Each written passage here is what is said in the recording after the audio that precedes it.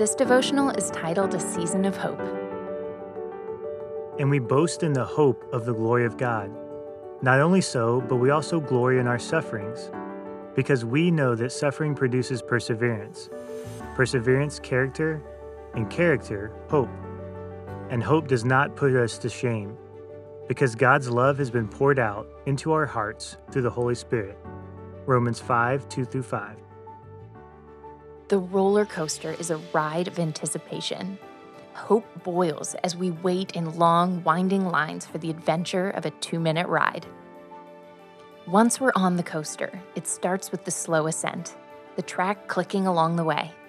From the moment it reaches the apex and plummets down until the end of the ride, it is all about hope, the surprise joy of the next turn.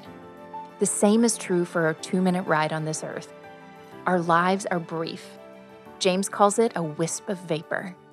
Along the way, the twists and turns can be terrifying. The waits can be excruciating, the joys overwhelming. No matter what is happening to us, it is shaping us for the next season, the next turn, the next rise or dip. It is preparing us for the next chapter. For our existence is eternal, and that eternity is shaped by what we do during this wisp of vapor, our 2-minute ride on earth. Somewhat ironically, this perspective of hope is the best way to enjoy our present. Life is infused with anticipation. Things are not just randomly happening to us. There's a story at play.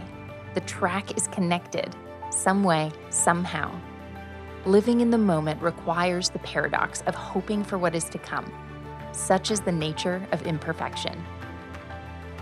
Perspective is our opportunity to harness anticipation, to see beyond ourselves, and to be filled with the most important of human qualities, hope.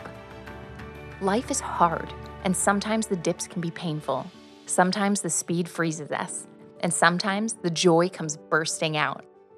All of it is life. All of it is a call to a true perspective. All of it is hope.